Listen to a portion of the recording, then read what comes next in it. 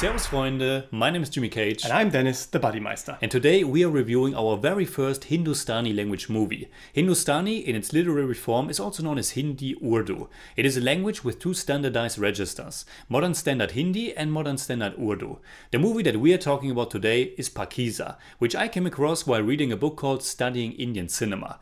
It was mentioned in a chapter titled Erotic Spectacle. We just had to watch it. Pakeezah, which can be translated to pure or pure of heart, was released in 1972. It was written and directed by Kamal Amrohi. It stars Meena Kumari, Raj Kumar, Ashok Kumar and Nadira, amongst others. It's a historical romantic drama. It can be numbered among the subgenre of the courtesan film and the so-called Muslim social, where it's actually seen as the high point after the partition. This movie had a very turbulent production history. The idea for the story was born as early as 1955. Now you have to know that Kamal Amrohi and Meena Kumari were a married couple since 1952, and they knew each other long before that. It is said that Amrohi wrote the script, wrote every line with Meena Kumari in his head. He wanted to create a kind of monument for her with this movie, but the production never really took off for different reasons. Well, it actually took off, but several times. The initial production, which should have been a black and white movie, was halted because color technology came in and Amrohi wanted to shoot everything in color, so they started all over again. Soon after that, CinemaScope was introduced and Amrohi decided to shoot everything in CinemaScope, so they started again. But then there was an error with a lens that hampered the production, and in 1964 the production came to a halt again because Amrohi and Kumari got separated. After 5 years, many letters and a meeting with Nargis and Sunil Dutt, shooting was resumed in 1969. But at that point, Meena Kumari's health was more than bad. She was actually in very critical condition when she returned to the set, suffering from liver cirrhosis. It even came to a point where a body double had to step in for her. She somehow made it through the shoot and attended the premiere in 1972, but she sadly passed away only a few weeks after that at the age of only 39. It's a turbulent and tragic story. The movie became a huge success though. I guess a part of that success can be attributed to this real-life story behind the movie, to this strong connection between the two.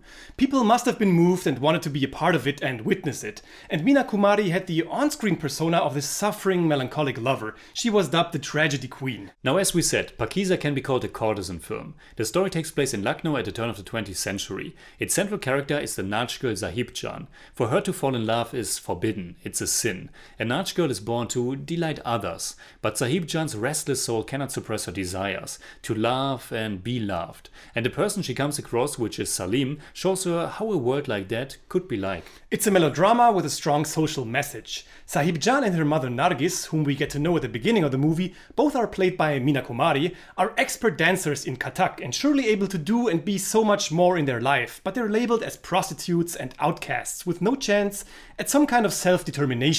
And Pakeezah does a tremendous job in making you a part of that, in giving you an insight into this world of desperation, hope and heartbreak. Pakeezah gives you a mood of intense romanticism. It's very passionate, it's very emotional, and it creates an intense, dense atmosphere of being locked, of being an outcast, of wanting to belong, of wanting to break free, and of wanting to love. These are the themes of Pakeezah: love, freedom, social acceptance, but also hypocrisy. Yes, Kamal Amrohi works a lot with symbolism in this movie to make these themes even more prominent.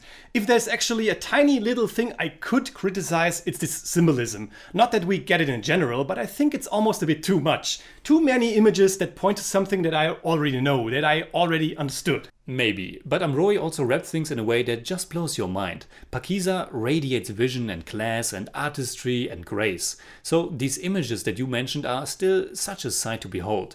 These great, powerful settings, the dreamlike pink palace that is like a golden cage for our heroine, and that stands in connection with the golden cage and the bird that she gets as a gift.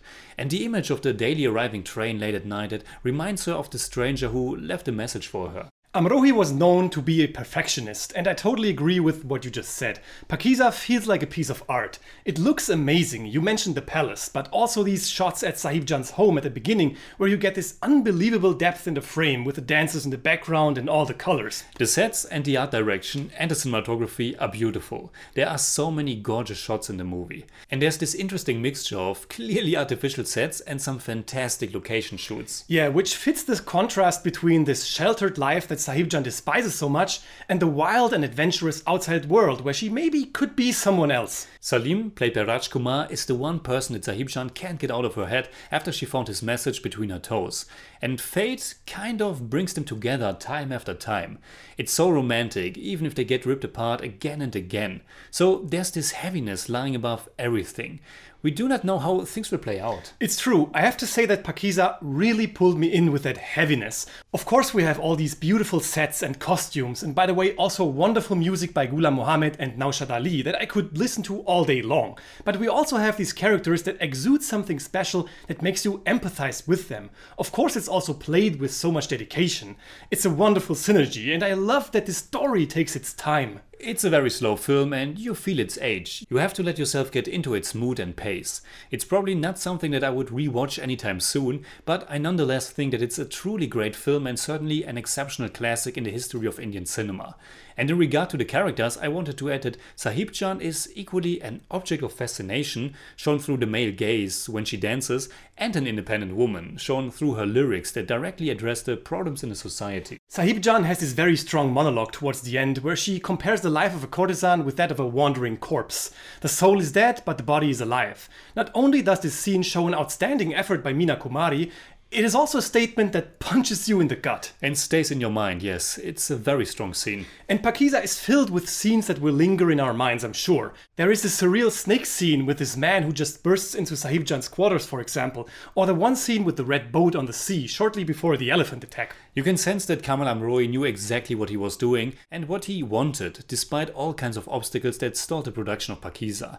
It's a really wonderful and rich movie. And a movie that we could probably talk about for hours. There's so much in it. Yeah, but we let it be for now. So, what would we say in German about Pakeezah?